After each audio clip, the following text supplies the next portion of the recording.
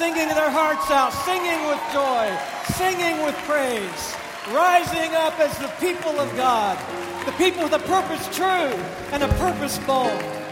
Oh, when we think we've sung our last song, we just sing again from the heart. When we think we've dreamed our last dream, we keep on dreaming. Oh, sometimes we give it our best. We think we've prayed all we can pray, and that prayer has not been answered. We're not sure we have it left in us. And we find ourselves down. Maybe we think for even the last time.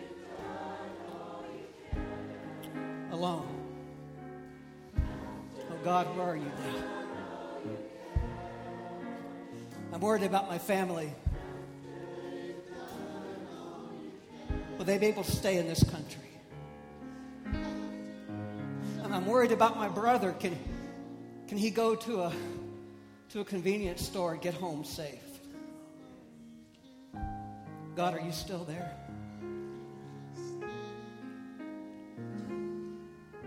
Is that you, God? Saying just to take another step. And another step. And then standing. And then walking. And then dreaming again. Singing that song again. And then from somewhere deep inside, even dancing again. Even dreaming again. Even twirling again to the grace and glory of God. Our God is a God of second chances, third chances, eternal chances. Just keep singing. Keep dreaming. Keep believing. It's nothing like being back home again with you in this place.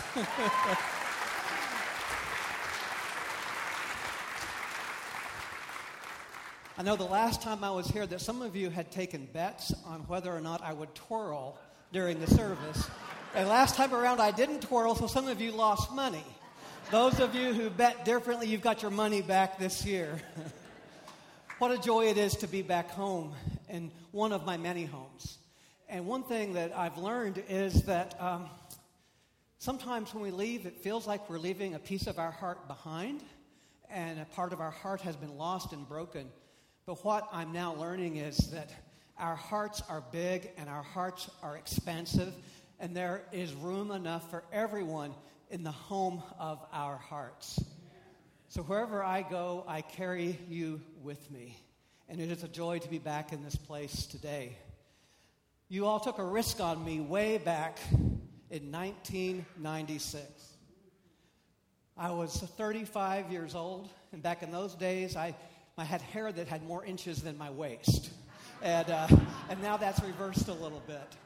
And I came drawn by your vision. Your vision to be a church that would offer a counter voice to oppressive religion in this community. Your voice that dreamed of being a spiritual force in this community. And I saw my role as pastor to help you live into the vision that you had dreamed yourself. And I saw my role as pastor to hold you true to who you said you wanted to be. A church with open doors and open hearts, ready to transform this community. A church willing to take a stand. A church that believed in second chances, third chances, fourth chances, and more. So it was a joy to come and celebrate with you. It was a joy to come and twirl. And those twirls came from the heart. But let me also say this. My heart was breaking. Because on June 6th, 1996, just a few days before I came to meet you for the first time, my partner, John Raymer, died of AIDS. And on the inside, I wasn't sure I could make a move. Our scripture today, it talks about how they'd hoped that Jesus would be the one. And in my mind, John was the one. We hadn't predicted what AIDS would do to our relationship and to our home. So he died on a Thursday, and I was with you the next Tuesday. Twirling on the outside from a real place, but also torn apart on the inside in a real place. And that's what I think life is like. It's a combination of joy and sorrow all mixed together at the same time. And so from a very deep place, we celebrate our faith and we twirl with joy and we hurt to the core. What I've learned is that God is with us through all of that. God joins us. And sometimes we don't recognize that it's Jesus who's with us on that road because we feel so alone and we can't see. And yet Jesus is right there, restoring our lives and rebuilding our lives. And I want to thank you, the congregation of Resurrection MCC, for being Jesus to me and helping to put my heart back together in the almost 15 years that we served together. I also want to say thank you to a God who brings love. And Andre, I'm so thankful that God has brought you into my life. And I know they're going to want you to stand and wave just a little bit.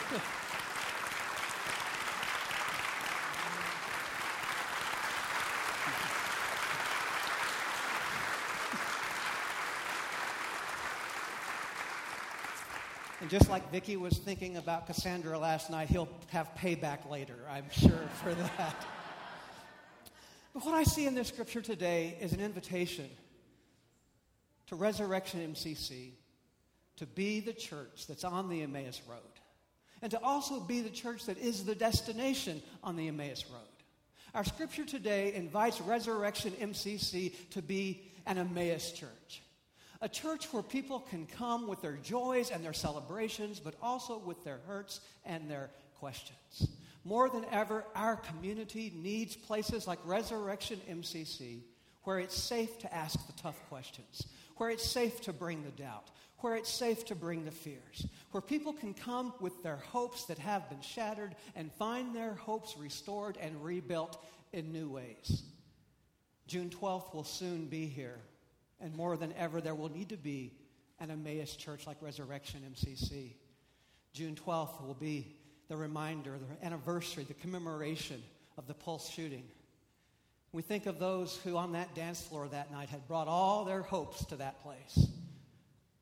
Many of them were planning to get married even within the next few weeks. Mothers and children dancing together. That night, Pulse was like a vision of heaven, right there on the dance floor in the wee hours of the morning. We know that we will need to remember and offer a place for hopes to be restored, for people to come and remember and to grieve.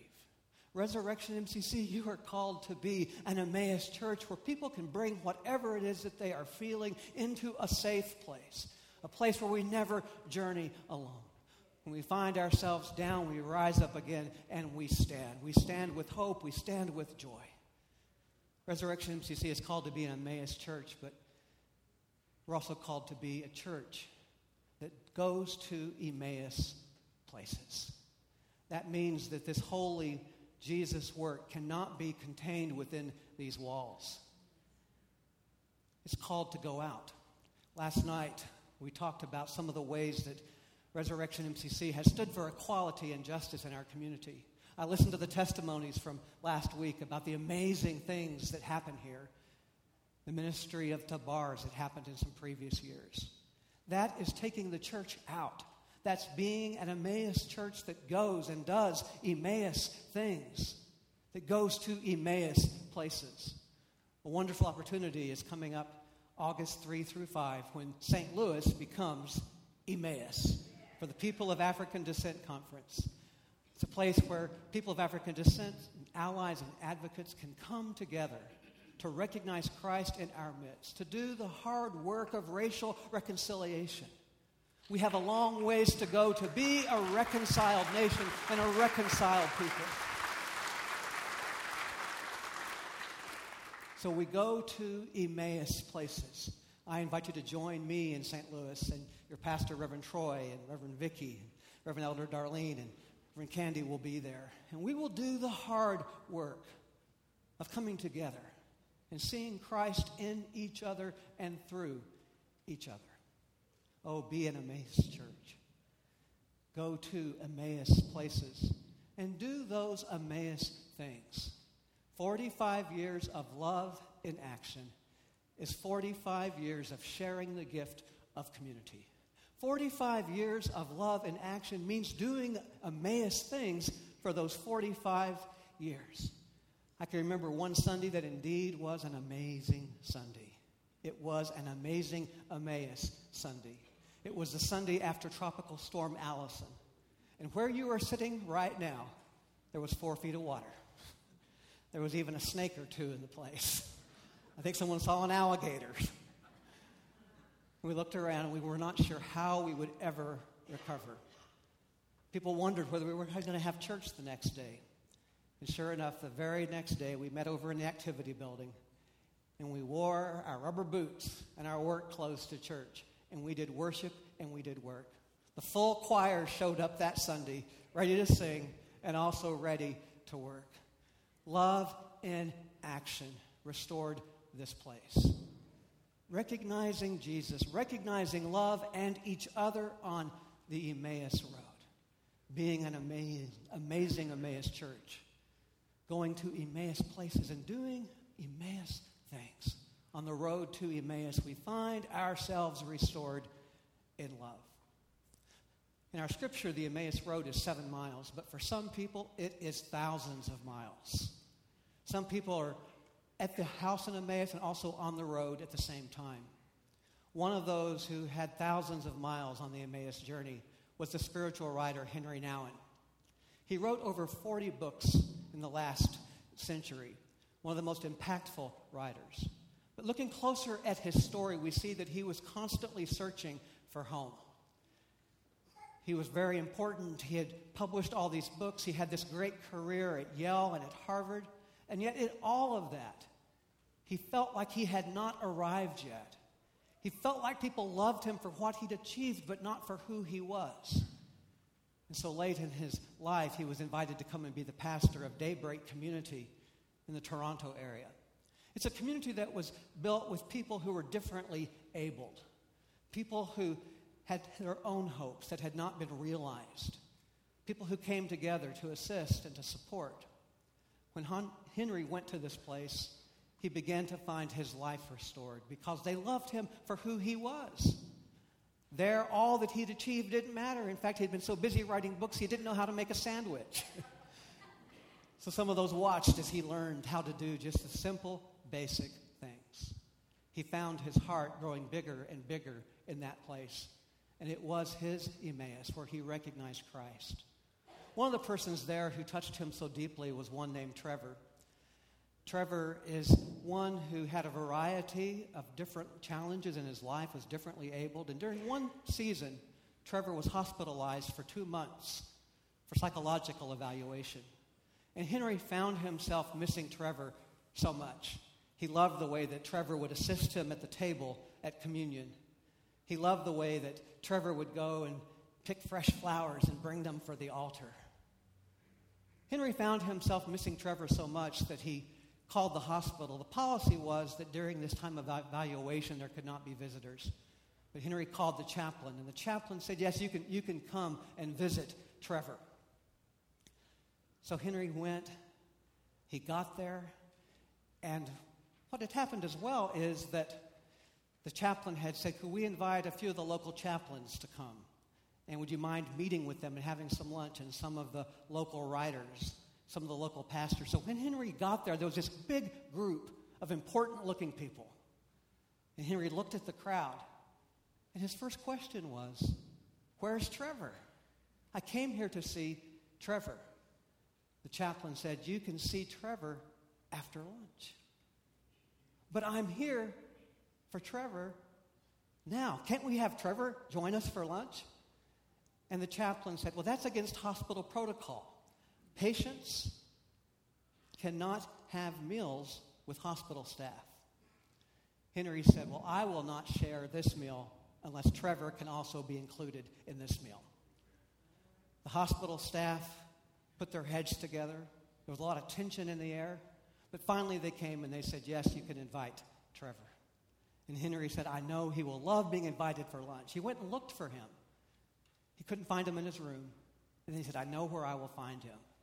He went to the flower garden, and there was Trevor picking flowers. As soon as Trevor saw Henry, he ran up to him with some flowers. They exchanged this great hug. It was like they'd never been separated. Then they went back to the room where they were sharing that meal. It was the golden room, reserved for these special occasions. When they got there again was this tension, because this was breaking protocol. When they got into the room and the prayer had been offered, Trevor looked over and he saw his favorite drink. It was a Coke. He said, "Henry, I want a Coke." So Henry went over.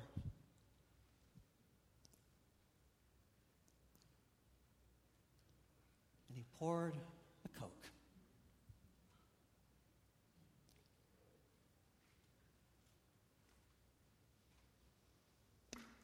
Everyone was watching, wondering what was going to happen next. The room was uncomfortable. Everyone was trying to be so dignified. And then about that time, Trevor stood up. And he said, "Ladies and gentlemen, a toast." They all looked and thought, "Oh no, the patient has taken over the hospital."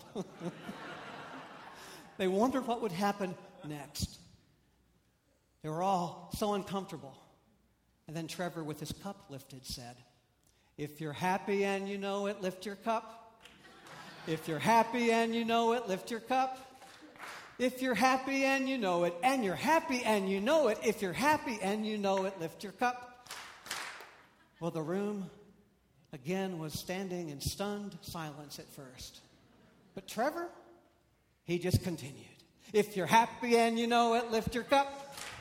If you're happy and you know it, lift your cup. If you're happy and you know it, if you're happy and you know it, if you're happy and you know it, lift your cup." About that time, one in the room, dressed in her best outfit, looking her best, stood right with Trevor. Then another person there with his big notebook, looking so important, stood up. And then another, and then another. And soon the whole room was rising and singing and no longer undignified. If you're happy and you know it, lift your cup. If you're happy and you know it, lift your cup. If you're happy and you know it, if you're happy and you know it, if you're happy and you know it, lift your cup. Jesus was recognized in the breaking of the bread. And Jesus was recognized in the lifting of the cup. That day, Trevor became Jesus. He broke down the barriers between patients and hospital staff. He opened new doors and he opened new windows. If you're happy and you know it, lift your cup. This is our call. Jesus is revealed in the lifting of the cup and our lives together. If you're happy and you know it, lift your cup. Amen and amen.